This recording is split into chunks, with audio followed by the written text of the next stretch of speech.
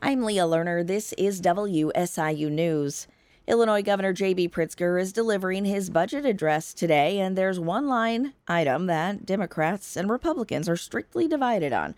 Pritzker is pledging to allocate another $182 million towards Chicago's migrant crisis. This is on top of the $160 million the governor funneled to the city from the current budget. Republican lawmakers are staunchly opposed, saying this will end up costing Illinois taxpayers more.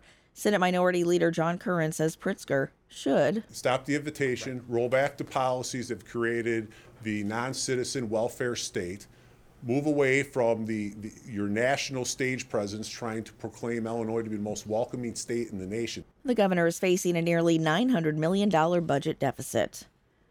Most Illinois teachers feel parents and administrators support the state's efforts to teach racially inclusive history. Asif Wilson is an education professor at the University of Illinois in Urbana-Champaign. He surveyed more than 600 educators before teaching a course on these curricula. I think there's a lot of assumptions that schools in Illinois, once you get out of Chicago, are like really contested spaces and everyone's scared what to teach and how to teach it. And that may very well be true. But the people that we found felt generally supported.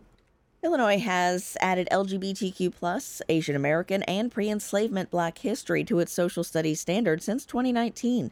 The conservative Christian Illinois Family Institute has called the laws leftist and said some laws are against their religious values. A Southern Illinois teacher is a finalist for a statewide award that recognizes high-quality educators in areas of professionalism, leadership, and innovation.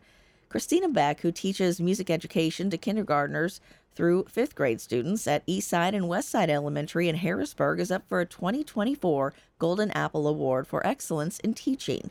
Beck is one of 30 pre-K to third grade teachers selected as finalists. The selected 2024 Golden Apple Award recipients will be surprised in the spring.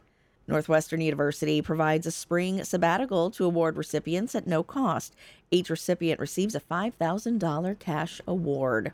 You're listening to Morning Edition on WSIU. Good morning.